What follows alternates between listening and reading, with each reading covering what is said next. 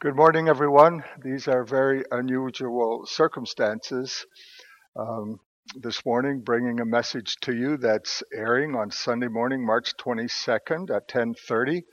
Usually at this time, the church is full of people, but it's just me and our camera guy today, who's Graham Stewart, and of course, the Holy Spirit and the presence of Jesus. The presence of God is with us today. So I trust that as I bring you this message in a very critical time of our history, a very unusual time in our history, that it will help to give you a godly biblical perspective on some things that are happening. Let's begin with prayer. Lord, we come to you today with humble hearts. And we realize just how quickly things can change in this world. We realize just even for Christians as the church, we can be going along from day to day with our lives, and it just seems as if things are normal. But then suddenly a pandemic strikes, and even as believers, we can be taken off guard and even very unsure of ourselves in a time like this. So I pray, Lord, that through the Word of God today and through the presence of your Holy Spirit, there would come comfort and strength. There would come faith instead of fear, hope instead of discouragement or despair. And Lord, whatever is negative, we just pray, Lord, that you would just take that away from our thinking, from our whole outlook, and give us the perspectives of God in this very, very unusual time. And I ask this in Jesus' name. Amen. Well, as you know, it's the COVID-19 pandemic that causes us to meet in such an unusual way this morning. Now, a pandemic is a global outbreak of disease. The word pan means everywhere. Pandemic is a disease that covers the whole earth, or almost all of the earth. If it just was localized in a region or in a few regions, it would be called an epidemic. But this is much more than that.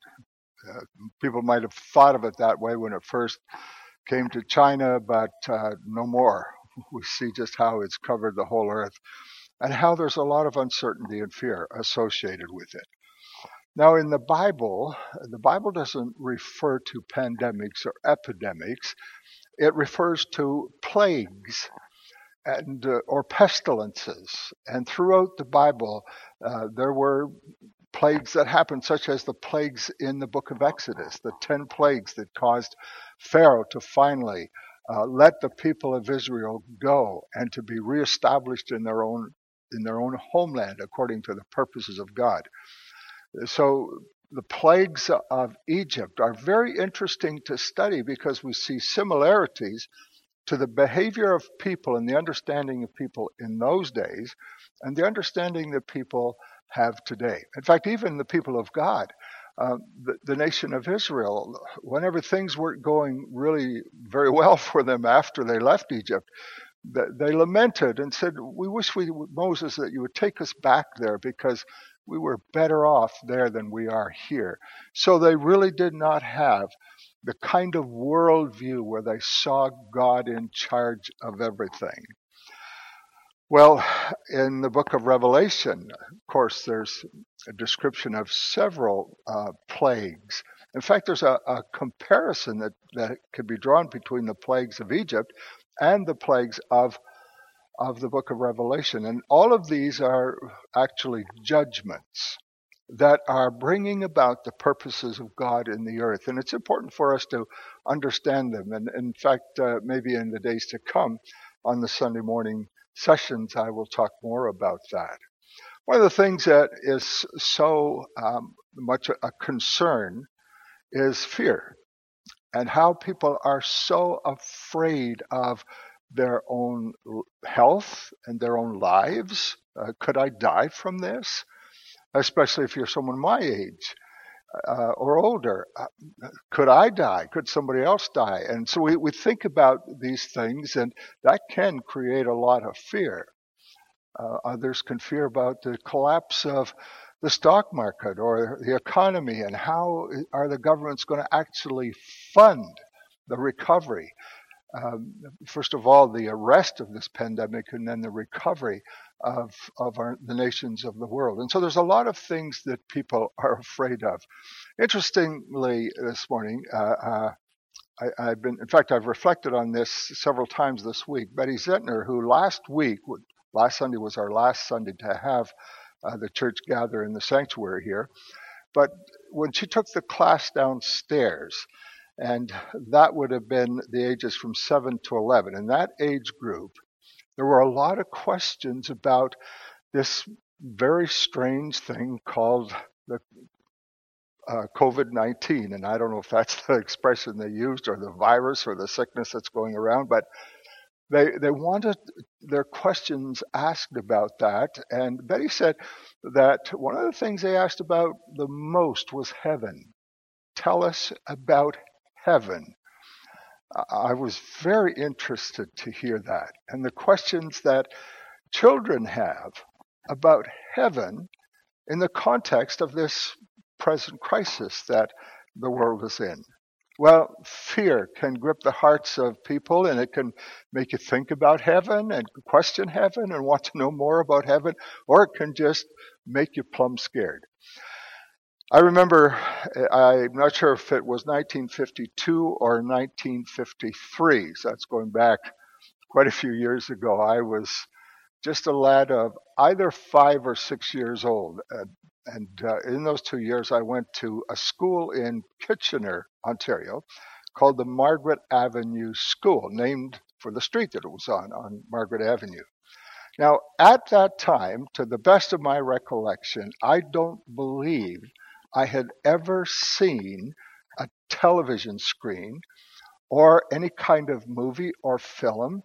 If I had, I have no recollection of it.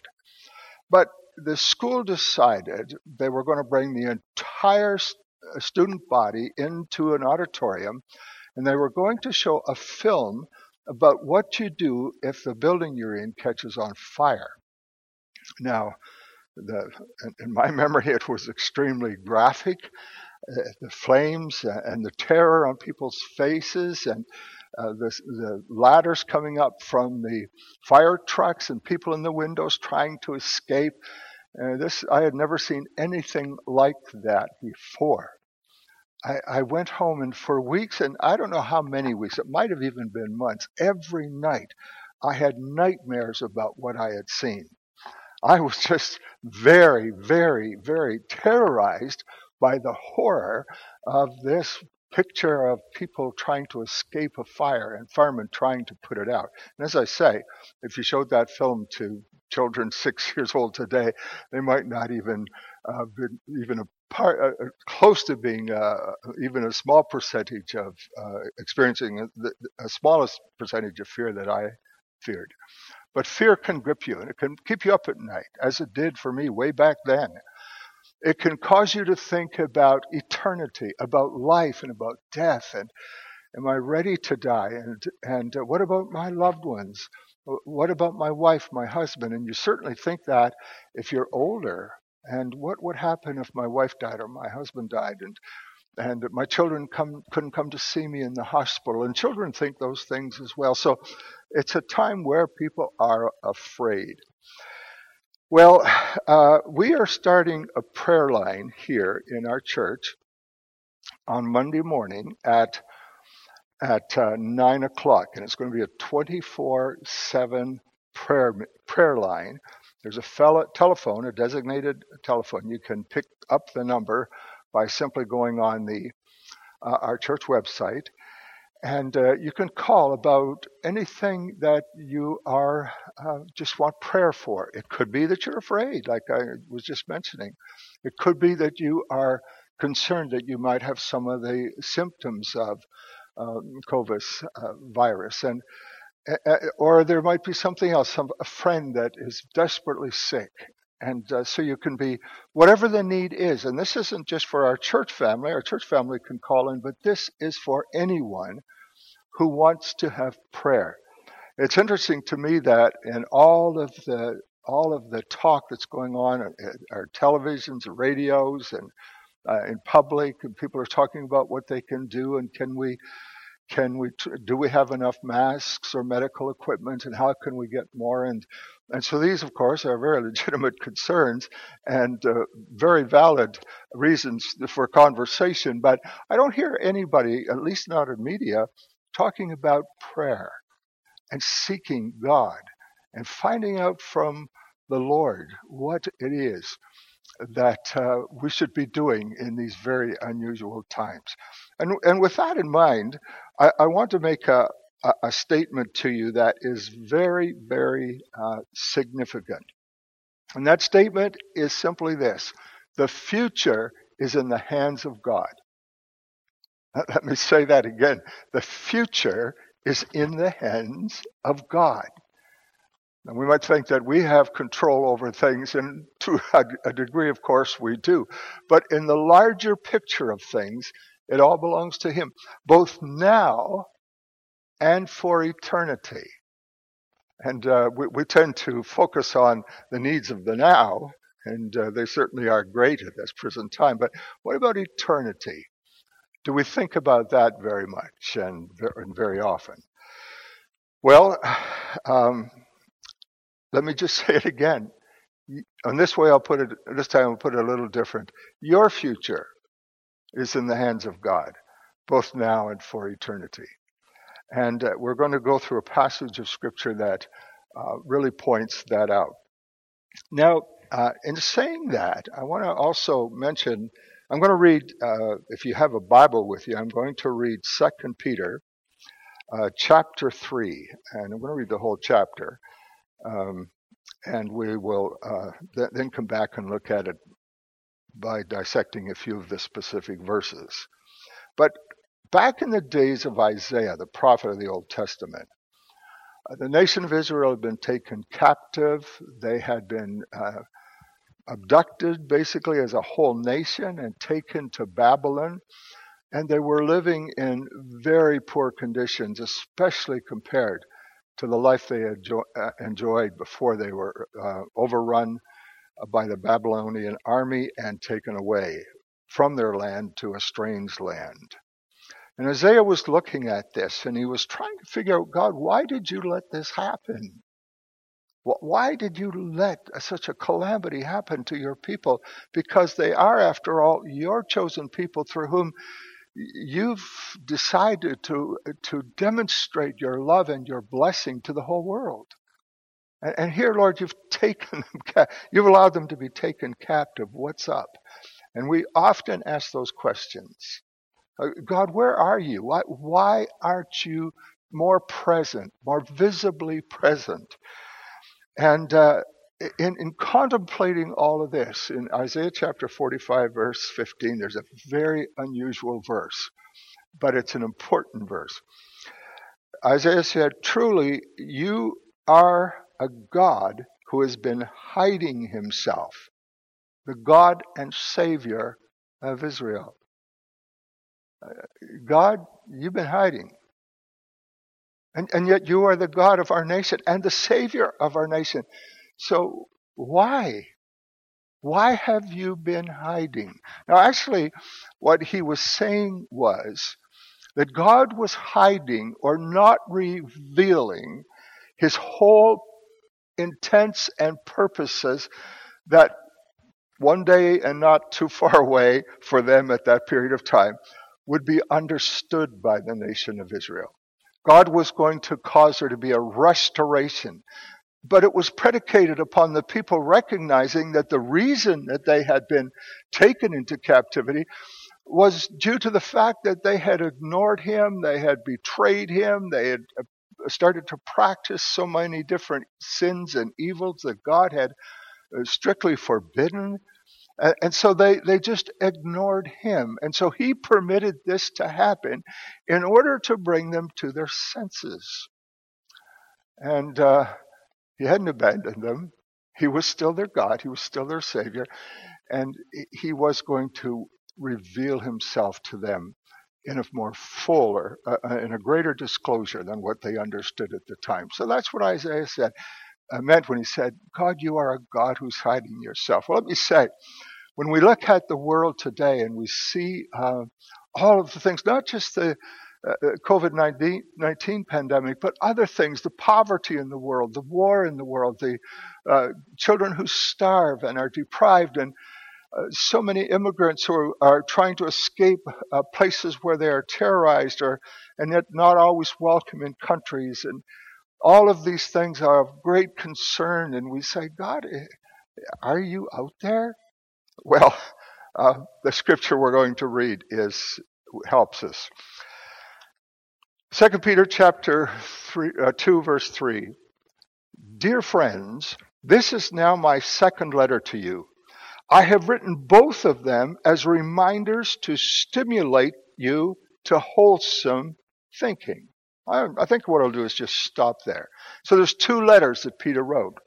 Obviously, 1 Peter, and the next one was 2 Peter, and this is his second book. And he's saying, the reason I'm writing you, the things I'm saying in my letters, is to cause your thinking to be stimulated in order that it might be wholesome. So wholesome thinking versus unwholesome thinking. What are the distinctions? What causes one to be what it is and the other to be what it is? Well, unwholesome thinking can be it can be thinking about things that are evil or sinful or that type of thing. Or it can just be, and especially in the context what he's saying here, it's just about unwholesome thinking about God, about whether he really is in control. And so that's what he wants to change. And I believe beyond a shadow of a doubt that he's wanting to do the same for us. He wants us to be reminded of what the scriptures are saying and to get involved in reading the Bible and to have our thoughts, our minds adjusted from things that are defeatist, that which is discouraging and fear-based, and cause us to have a different outlook. Well, he goes on and says, I want you to recall the words spoken in the past by the holy prophets and the command given by our Lord Jesus through your apostles. So here he's talking about really understanding the whole scope of the Bible. He said, I want you to understand what the prophets said. So that's Old Testament. And I want you to understand what Jesus said and what his apostles have said since he's left. And so that's New Testament. And he's bringing the two together to show that there really is a unity between the message of the Old Testament and that of the New Testament. They aren't two completely separate entities that really don't connect in any kind of significant way. Quite to the contrary, they are really an integrated story that tell the story of God's purpose in the world. And above all, he says, you must understand. So notice the strength of his language. He says, first of all, I want to stimulate you. And now he's moving on to an imperative. You must understand that in the last days, scoffers will come, scoffing and following their own evil desires. And they will say, where is this coming he promised, referring to the coming of Jesus? Ever since our ancestors died, everything goes on as it has since the beginning of creation. Well, that's an argument that certainly has always been made by people who don't believe in the coming of Christ, because that's what he's speaking about specifically here. So things have always are as they've always been. And though there are variations in climate and weather patterns, or through the cultures and the times, the understanding, and of course things and knowledge and science increases, and there's all of it. But fundamentally, when it comes to understanding faith in God and the purposes of God, it's just always been this way. So this talk about the second coming of Christ is really just a fable. It's just really not true. And more than that, the person of Christ, the person of Jesus, who he is, just a historical figure, a good man, a man who died as a martyr, or people have different ideas about him. a prophet similar to other prophets or religious leaders, started a religion that really is no different in essence than other religions? Or is he who he said he was? That he was God who came in the flesh, because the world in which we live then and now, has been so messed up, has been so full of chaos and disruption. And so there's always been these ongoing things that are, well, good things, but at the same time very sinful or bad and evil things. And it's just like that. It's always been like that. It always will be like that. Now, Peter is writing to a group of people, they're Christians, and they're referred to as the diaspora, which means the scattered. These are people who, because of their faith and confidence in Christ, they believed in who he was, that he is the Son of God who first was incarnate as a little baby in a manger, God with us. And then he lived his life, his short life. He ministered for 3 years. And that culminated in his death, and then his resurrection, and then his ascension and the descent of the Holy Spirit. And you had these people who, at the time of Peter, most of them had not been literally there when this happened. This message, by the time they received it, had come to them word of mouth, but they were so convinced of its validity, most likely because of how convinced those who shared it with them were of its validity. And not only that, but the revelation of the Holy Spirit who illumines to any one of us the truth of God's Word and the truth of who Jesus is. As they came to faith in Christ, they were persecuted. They lost their lives, many of them. They were forced to leave their homes and to flee to other parts of the Roman Empire to escape the persecution that they were in one place, to try to live somewhere else for fear of their life.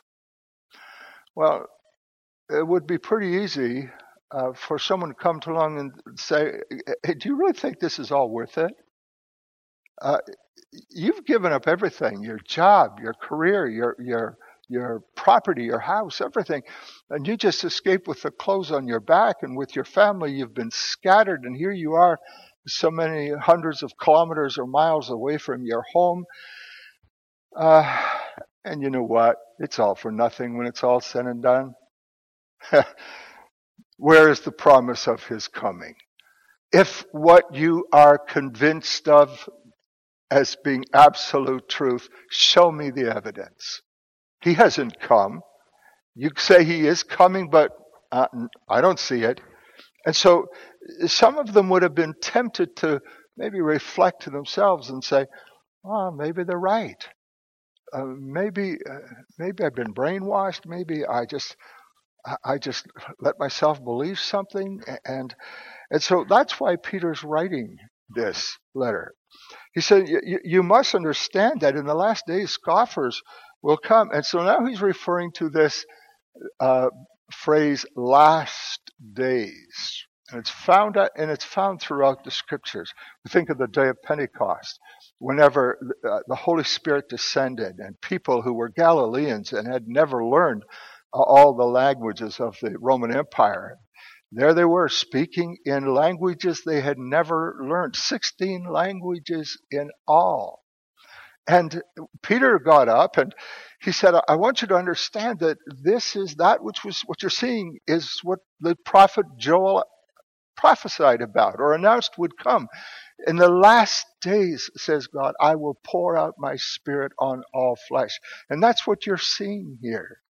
And so even back in the book of Acts, the time period for that phenomenon that would still apply to what Peter was writing here and still applies to us today is that we're living in the last days. So you must understand that in the last days scoffers will come and say, where's the promise of his coming? Now here's what he goes on to say. But they, that is the scoffers, deliberately forget that long ago by God's word the heavens came into being, and the earth was formed out of water, and by these waters also the world of that time was deluged and destroyed. Now he's referring to the time of Noah, where the flood came, and it caused the then known world to basically be judged and be removed from this planet. They died. So why did God do that? How could God be seen as a loving, caring God, and then just because he's angry or upset with people, if you want to think of it that way, he just simply wiped them out? Well, if you see it just in that narrow understanding, you miss the fact that for 120 years, Noah, who's referred to as a preacher of righteousness, by that it means he preaches the right way to live, the right way to have a relationship with God. He was preaching the love of God and the grace of God and how God had created them. And we're not just here accidentally, but God has a purpose. God calls us to be restored to that which we lost when he first created us, and our parents then caused that to be lost through sin. But God didn't give up. And that's what the whole story of the Bible really is. It's the story of God's divine purpose in holding your future and mine and the future of the world in his hands, not just for now, but for eternity, and to bring about his purposes. And in the New Testament, the Bible says that God doesn't want anybody to perish. He takes no pleasure in that, but for all to come to repentance. And that's what Noah preached. He said, you just can't go on living like this, hurting people and murdering and abusing your families and your wives and all of the things that they did that was not different so much than what people do today. But 120 years, Noah came, and then it was over. They had heard it for so long, but now the time had come. The end had come, and now it was too late for them. And so Peter is using that story to present to us the reality of our present time. And it's been the reality of any and every time, that we just can't go on living life apart from the decree will of God and just doing what we want. But God has a purpose for us, and he draws us to himself. And often, in fact, I don't know what the percentage of people would be, but there would be a lot of people who are not even aware of some of these scriptures or some of what the Bible teaches about the second coming of Christ. And if they are, they really don't believe it, at least not fully. And then he says, by the same word, the present heavens and earth are reserved for fire, being kept for the day of judgment and destruction of the ungodly. So that what happened in the days of Noah and that judgment was not a one-off phenomenon. It's going to happen again. And there's coming a judgment. And as he says here, the destruction of the ungodly. Why? Does God hate people who don't obey him? No, absolutely not. And that's why Jesus came. And that's why these last days that Peter talked about, when over 2,000 years ago, when the Holy Spirit descended on the church in Jerusalem, or descended on the followers of Jesus, and from that the church was born. Those were the last days, and they're still the last days. Why? Why didn't God just say enough? And the reason is he still has a purpose to accomplish. He still cares for the hearts and lives of people. His heart bleeds for the losses that people sustain, for people right now who can't be with their loved ones when they're dying because of the fear of spreading the virus, and just all of the suffering and pain that people experience. God is there and he cares. People say, well, where was God when this happened? And where was God when that happened? And the Bible tells us that God was in Christ Jesus, reconciling the world to himself.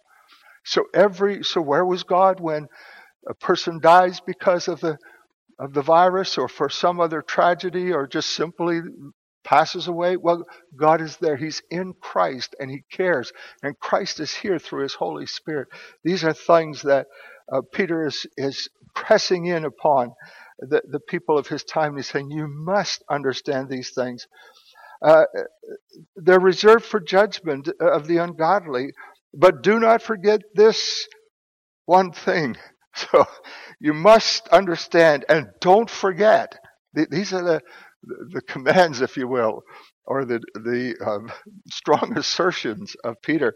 He says this, dear friends, with the Lord, a day is like 1,000 years, and 1,000 years are like a day.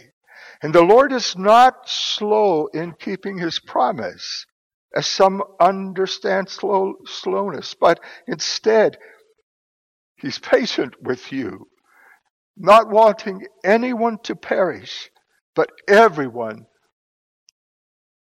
to come to repentance. Well, why does God not answer us when we think? If we could understand it as Isaiah did, it's not, Lord, that you don't care or that you're distant or not involved. It's just that you're hiding your full purposes because there's something else you're trying to do. And so, as Peter says, the Lord said He would return. The Lord said He would come back. All through the scriptures, both Old and New Testament. In the Old Testament, they prophesy His first advent and His second coming. In the New Testament, it describes that first advent and time again repeats the assurance that this world is just not out of control. It's in the control of God Almighty. And one day Jesus will come and things as they are will not be that way anymore.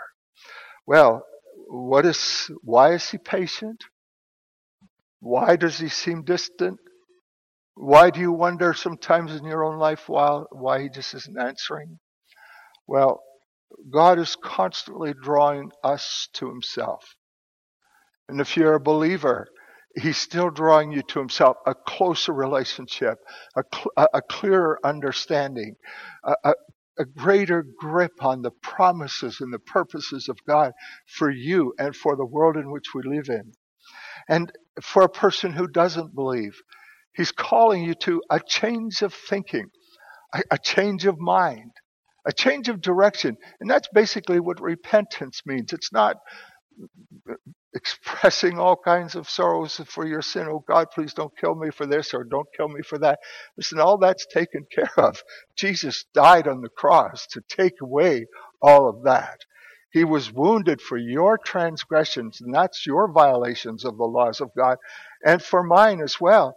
And so that's been looked after. You're not dealing with a God who hates you, but a God who is drawing you into His embrace through His love, because He's patiently longed for that day when you will and He will really connect in the fullness of His purposes and in His love. And then He goes on to say, the day of the Lord will come like a thief. People won't really be thinking about it. Right now we're thinking about the coronavirus. What are we going to do to stop it? And our focus is there. And so, am I saying He's coming right now through this time? No, I'm not. I don't know when He's coming. There could be so much more that this world will experience, but I'm just saying that whatever the times, be they good or bad, that the Lord will come. And most of the world won't be expecting it. They will be unaware of it. And so He'll be coming like a thief. And it's like, oh, you don't realize until He's come that He's come. And it says the heavens will disappear with a roar, and the elements will be destroyed by fire, and the earth and everything done in it will be laid bare. And then He goes on to say, since everything will be destroyed in this way, what kind of people ought you to be? You ought to live holy and godly lives as you look forward to the day of God and speed its coming. That day will bring about the destruction of the heavens by fire, and the elements will melt in the heat. But in keeping with his promise, we are looking toward a new heaven and a new earth where righteousness dwells. Wow. We're sojourning here. We're pilgrims. This is not where we have our citizenship in our home. You might have property. I have property. I have a house here in New Glasgow, but that's really not what it's all about. It's not the accumulation of things or how big our bank accounts can be or how we prepare for the future in terms of retirement. That is so minuscule in importance when it comes to the greater picture, and that is a new heaven and a new earth. And I pray that today, for every person here who is a follower of Jesus, that your heart will be encouraged, that you'll not have an outlook of fear or doubt or uncertainty, but your heart will be filled with hope and excitement. The coming of the Lord is much nearer now than it ever was. And it's important for us to be ready.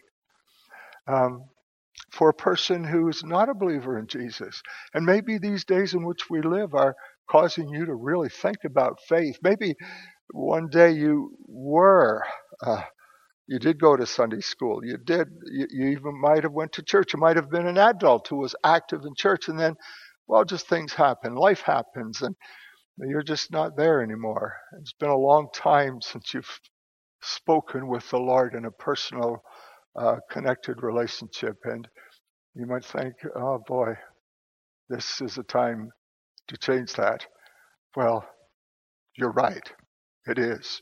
And I pray God will, by His Spirit, help you to do that today. If you need to call us, by all means do.